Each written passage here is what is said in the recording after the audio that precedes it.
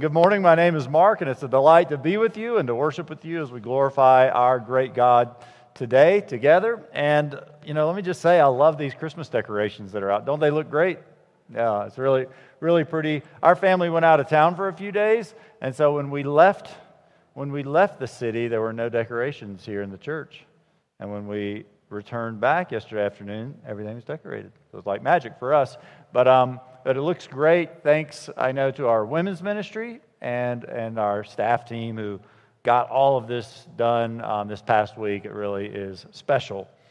Well, this morning we are going to begin our Advent series, and we're going to be spending some time in the opening words of Luke's Gospel over the next few weeks and up through Christmas Eve in this series together. And so I'm going to pray, and then we're going to jump right in to Luke chapter 1 together. So let's pray. Lord God, we pray this morning that you would speak to us through your word. And even as you spoke to Zechariah, would you give us a renewed vision of your presence with us as we look expectantly to your coming in the flesh and blood of Jesus Christ. And I pray today that the words of my mouth and the meditations of all of our hearts, Lord, would be pleasing and acceptable in your sight, and that they would bring you glory and honor. For indeed you are our rock and our Redeemer. In Jesus' name we pray, amen. So Luke chapter 1, we're going to be reading there. We're not going to be quite there yet, slide operator, but Luke chapter 1, we're going to be reading there today. This is the opening act, if you will, of the birth narrative of Jesus Christ. Do you know what an opening act is? Right? It's like if you go to a concert, you go to see the main band, that's there for the concert, and maybe the concert starts at 8 p.m. That's getting too late for me, honestly, but maybe it starts at 8 p.m., but then the opening act will actually start at 8 p.m. You won't see the main event until maybe 10 o'clock, right? That's the opening act, is warming you up for the main event.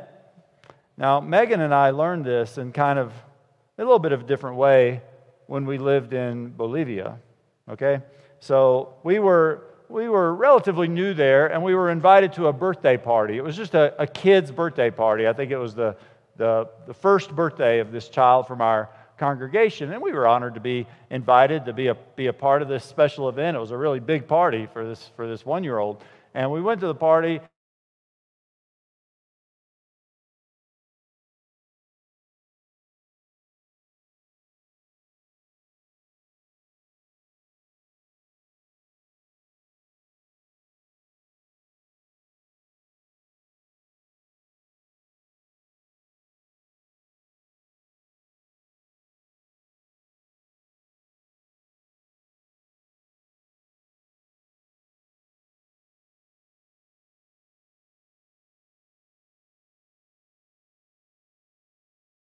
And getting food out. We were part of the opening act for this kid's birthday because the party probably started actually at like 3 o'clock, right? And we were there at 1:15. So we were part of the opening act. I think it's a little bit like that here in Guatemala as well, maybe more extreme in Bolivia. I'm not sure.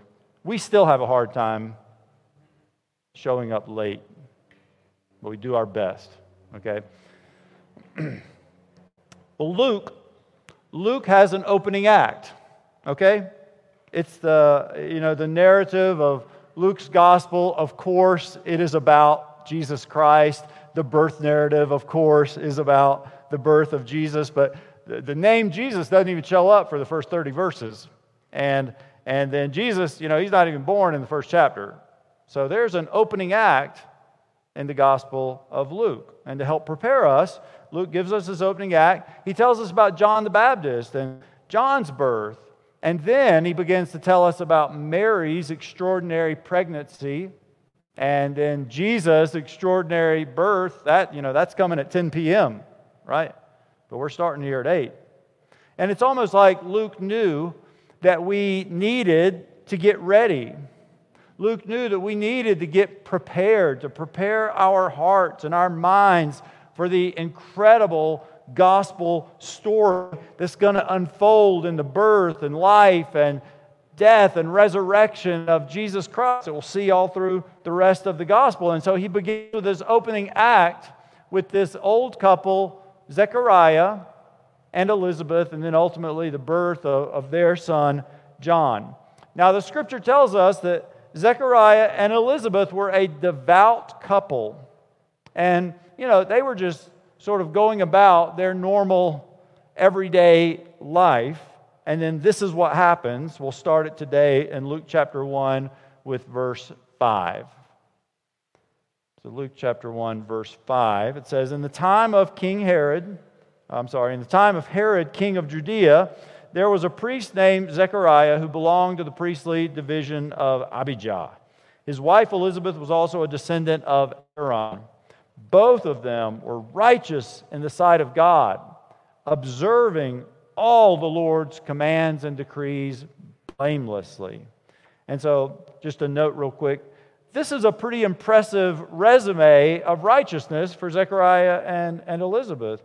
Righteous in the sight of God, observing all the Lord's commands and decrees blamelessly, but then verse 7, there's a but, right? You can kind of feel there's this but coming. It says, verse 7, but they were childless, because Elizabeth was not able to conceive, and they were both very old. Verse 8, once when Zechariah's division was on duty and he was serving as a priest before God, he was chosen by lot, according to the custom of the priesthood, to go into the temple of the Lord and burn incense. And when the time for the burning of incense came, all the assembled worshipers were outside. So we're going to stop there for a moment. I'm going to give a little background. At that time, it's estimated that Israel had maybe somewhere in the number of 20,000 priests, más o menos, 20,000 priests. And only a tiny handful of these priests ever were chosen to go in to the Holy of Holies, this very special duty, and to offer this incense and worship the presence of God. It was like a once in a lifetime service to do this.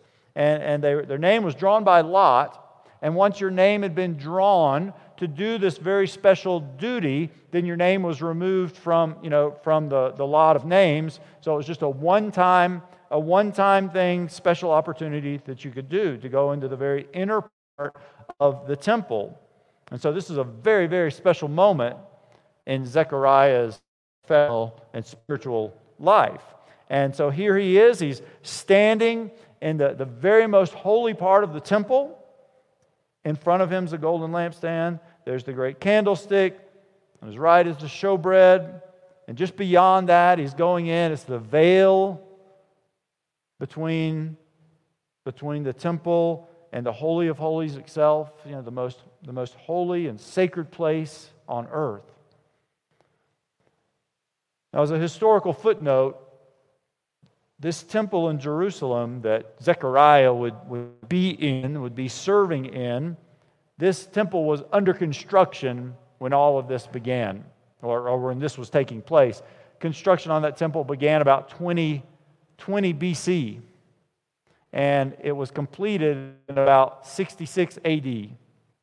So has anyone built a home, or maybe had a commercial building for your office or something like that? And there's always the estimate of it's going to be finished at this time and it's going to cost that much. And of course, whenever you do these building projects, it always takes longer than they say it will, and it costs more than the estimate. But here, if you've ever done that, you can kind of appreciate, the construction was started in 20 BC and finished in the 60s, 80s, a pretty long construction project. Maybe it was over budget too, I don't know. But that's where Zechariah is doing his priestly duty. And the temple, it was a significant place. This was the place that represented the very presence of God among His people. So,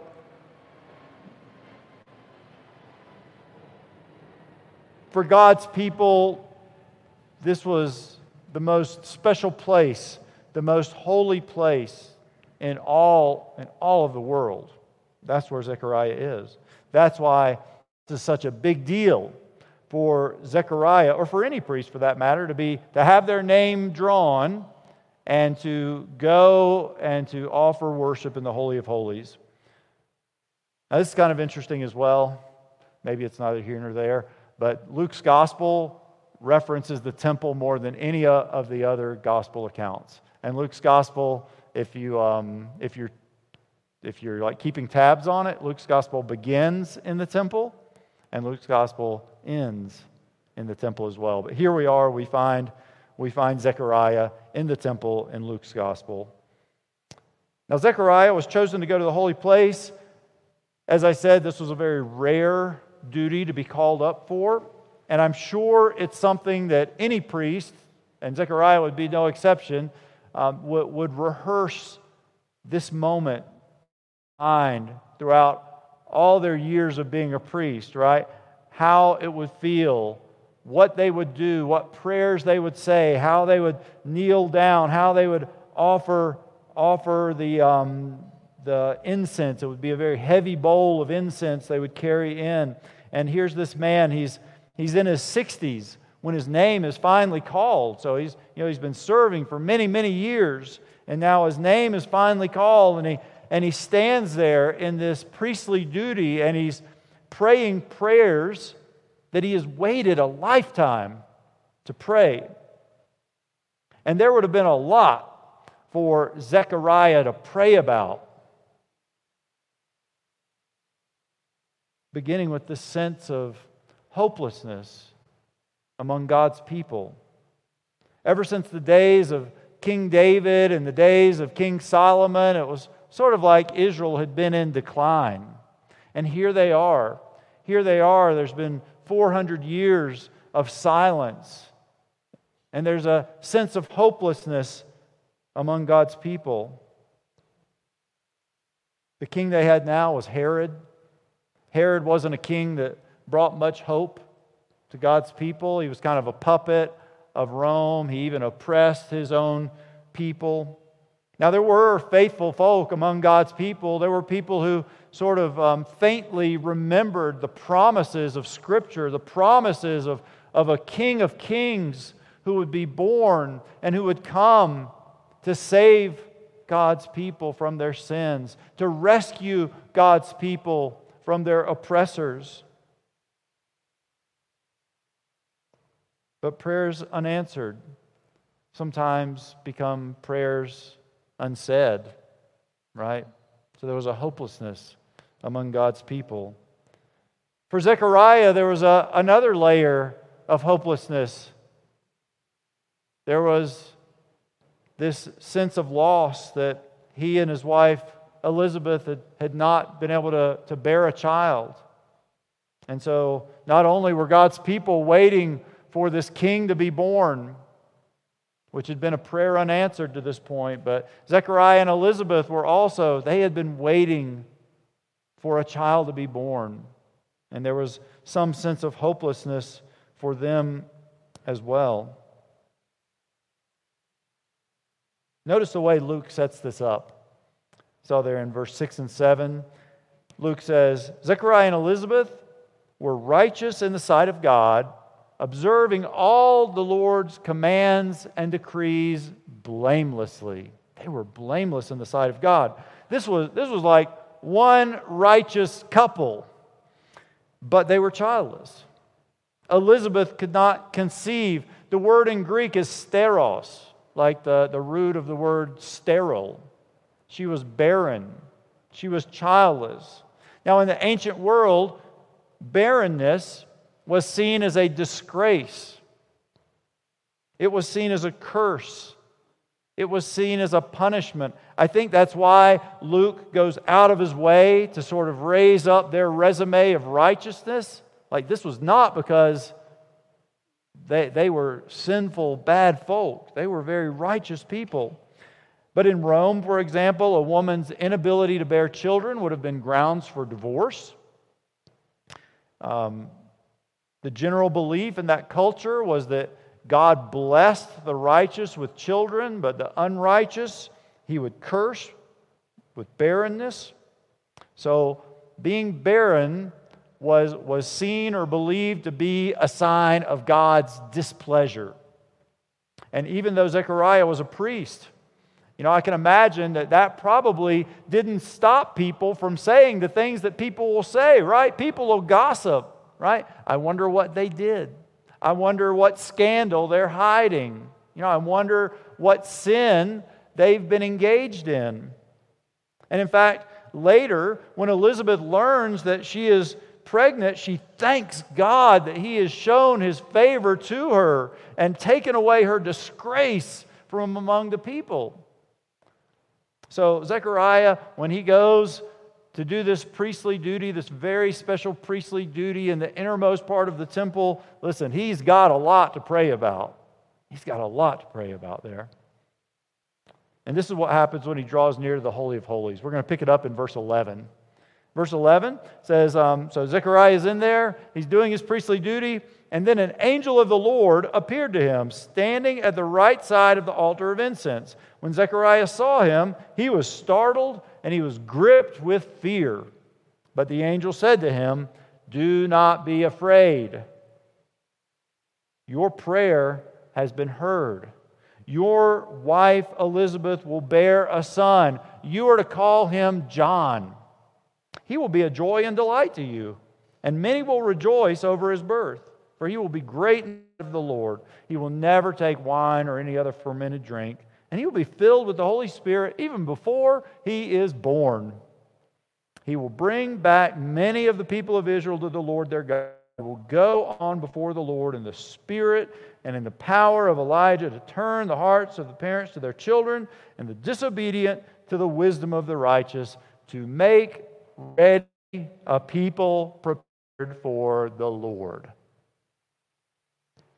So here we find Zechariah. He is in prayer in the temple, and suddenly there's this great flash of light, and an angel shows up right there before him. We're told that Zechariah was gripped with fear. So that is a very common occurrence in the Bible when someone sees an angel, right? They're gripped with fear. And it's he probably thinks he knows where this story is going, right?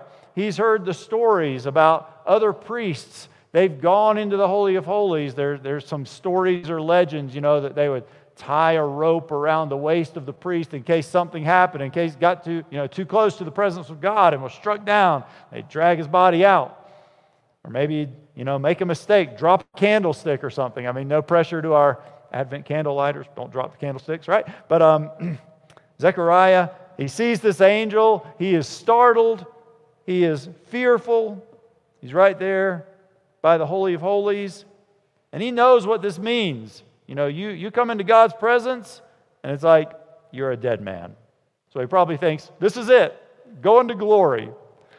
But the angel then says to him, again, as angels often do when they interact with people in the Bible, the person is fearful, and then the angel says, "Fear not," right? Fear not. So they seem to sort of freak people out, but then they're always telling them, don't worry, don't fear not. The angel says, "Fear not," and then he says, "Your wife Elizabeth," so this angel knows his wife's name. So your wife Elizabeth is going to bear a child, a son.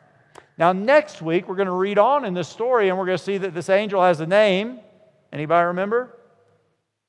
His name's Gabriel. And so Gabriel is this angel, and then Gabriel, the angel, he goes on to describe the child will be named John. So Zechariah and Elizabeth, they don't get to come up with their own name for the kid. They don't get to come up with their own name for the child. He just says it's going to be called John.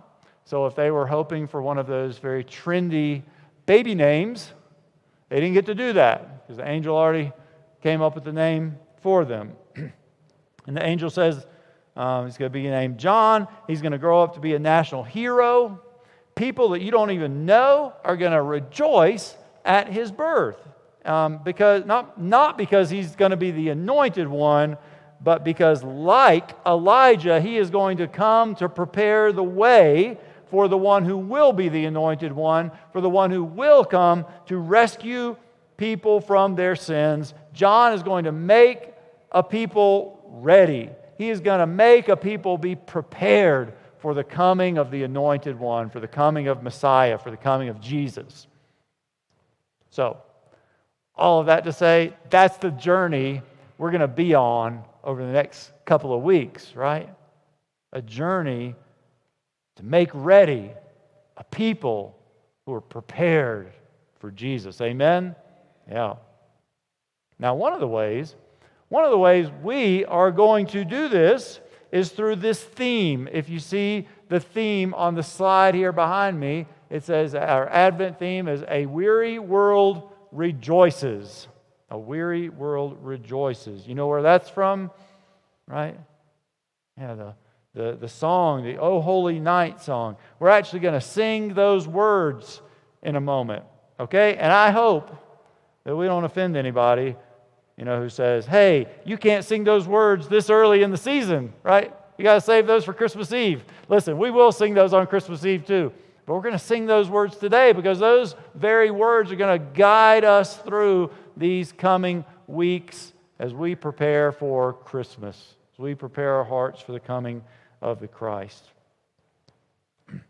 Now, if you were to plot out Christmas music on a spectrum, okay, this is kind of a rough and dirty spectrum, but if you were to plot out Christmas music on a spectrum, and on one side of the spectrum, you had worshipful reverence and theological depth.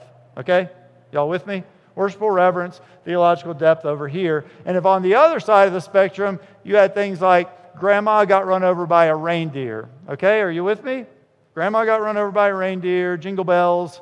They're fun, right? And then over here, worshipful reverence and theological depth. So if you were to take the Christmas carol, or really if you were to go from the farthest place you could go from grandma got run over by a reindeer, okay, the opposite extreme of that, right there you would find the Christmas carol, O Holy Night. Yeah, you with me? That's on the extreme opposite end of the spectrum from grandma got run over by a reindeer, okay? And you would find it right there. It is, it's one of the most majestic of all of the Christmas carols. It is an enduring Christmas carol. Swelling chords, climbing to peaceful resolve. One writer put it this way, O Holy Night, it is glorious and yet serene, with just a little bit of darkness mixed in. And we're going to learn the story over the coming weeks. We're going to learn the story behind O Holy Night, about the writer and the composer of the music and the story behind it. It's really kind of interesting. It might not be what you expect, but isn't it amazing?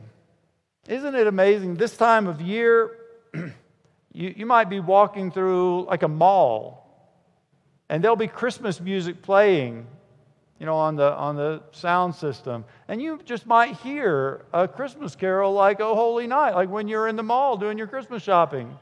You might hear those words, long lay the world in sin and error pining till he appeared and the soul found its worth.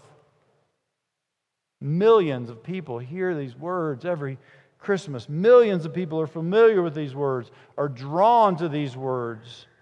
Or you might be sipping on your holiday blend of coffee at that very famous cafe, because it's holiday. You can't call it Christmas blend anymore.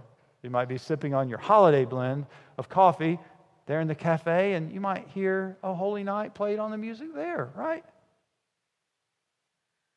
As you drink your coffee, you hear fall on your knees. Oh, hear the angel voices. Oh, night divine. Oh, night when Christ was born. And isn't it wonderful, like somehow this time of year, people, might not even be Christians, they're just more open to these words. And they're more open to this story, right? Something just rings true in people's hearts about the words of these carols at this time of year. And so we're going to let the words of this carol sort of guide us through this season together. Now let me end with this, and then we're going to pray, and then we're going to sing "O Holy Night." We're going to do our best. We're going to do our best too anyway, because there's some high notes in there. But John the Baptist, we are told, he was born to help prepare a people for the Lord. So my question is this: how can we get ready? How can we be a people prepared for the Lord? How can we prepare our hearts this Christmas season? Well, I think the answer is this. Like Zechariah, we need to get alone with God. We need to spend some time with the Lord. You see, for Zechariah, for decades of his life, he had been a priest, right? He served in and around the temple. He prays a lot. I mean, prayer is like part of his job. But something different happens when Zechariah gets alone with the Lord. Something that's never happened before. And it's when he finally gets alone with the Lord. He gets away from the busyness. He gets away from the crowds. He gets away from the noise, from the routines. Something different happens when he gets alone with the Lord. And I wonder what it would look like for you and for me if we were to create some space to make sure we're getting alone, some time alone with the Lord. I'm sure some of y'all do a wonderful job of this, but I think generally we probably all get caught up in the noise and the busyness. It's a very, very busy season around Christmas. And so what would it mean for us if we were very intentional as a people about carving out some time to spend alone with the Lord, right?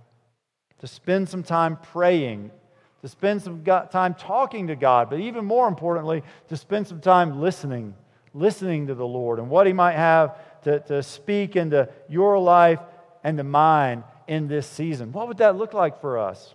Right? And I mean, here's the good news, right?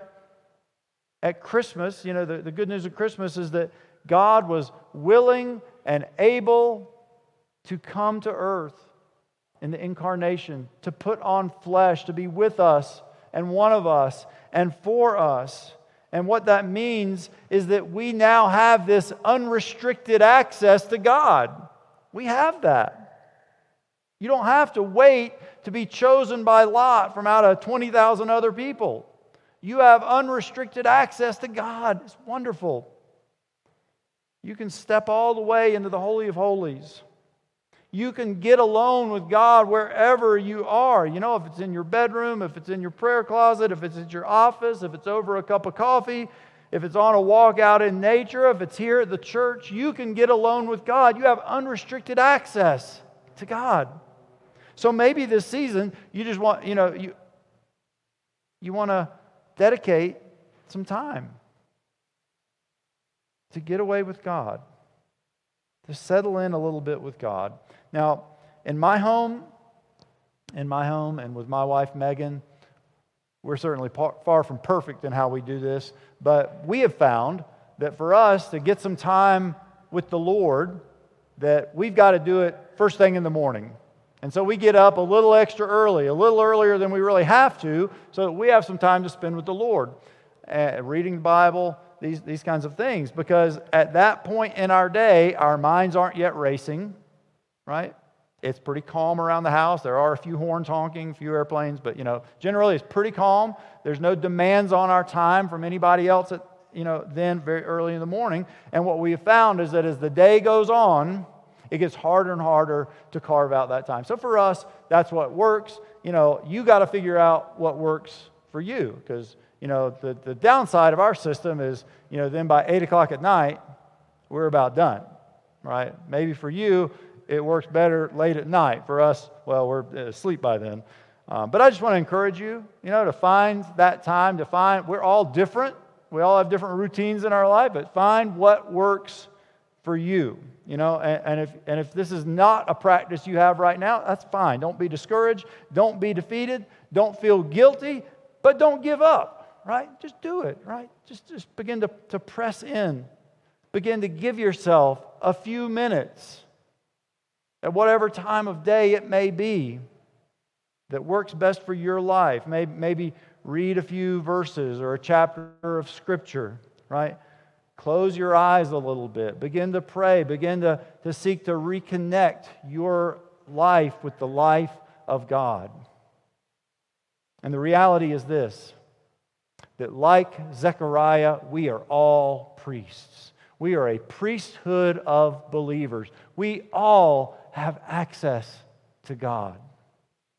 And maybe when you spend those moments with God, when you draw away from the busyness and the noise to spend some time with God, maybe in your mind's eye, just imagine you're like Zechariah. You're going into the temple. You're going into the Holy of Holies. You're going into a very special place.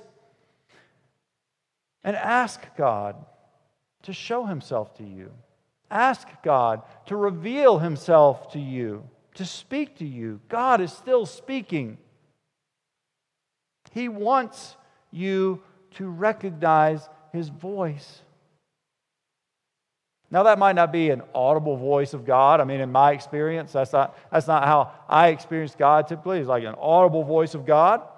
But it may be some kind of prompting in your heart.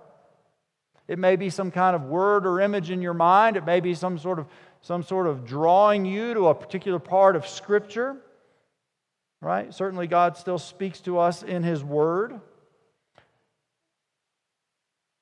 Maybe as you're praying, maybe as you can get in a quiet place, you will feel and experience those promptings from the Lord. That is God speaking to you. And maybe for you, maybe for some of you, prayer comes very easily and prayer comes very naturally to you. And maybe for some who are here, maybe for some it's sort of intimidating, right? Maybe it's a little intimidating for you to pray. But I would say this, just start to pray. Just start. Because that is a fabulous place to begin. And for some who are here today, this may be very difficult this Christmas season. You may say, Pastor, I'm not even sure what I think about God. I'm not even sure if I think God exists right now. I say, okay, that's all right. Well, you could just start and you could just say that in your prayer. God, I don't even know what I think about you. I don't even know if you exist. I don't even know if you're real. But you could pray this. But God, if you are listening, show yourself to me. Break into my life this Christmas. Show me that you're real. And brothers and sisters, I think that is a prayer that God would love to answer. So you can even go with that prayer if that's where you are. So, with all of that in mind, let's now take a moment to pray, and then we're going to sing together. Jesus, we just want to take a moment now. We just want to come into your presence. Father God, we just ask that by your Spirit you would speak into our lives now. We pray that you would help us to listen. We pray that you would help us to slow down. We pray that in a very busy season you would help us to make space for you. Help us to get quiet amidst all the noise, so that in our souls would feel their worth in you.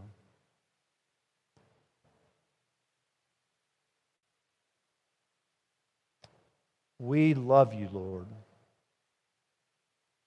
We long to know you more. We long for you to draw near to us. May it be so. We pray it all in Jesus' name. Amen.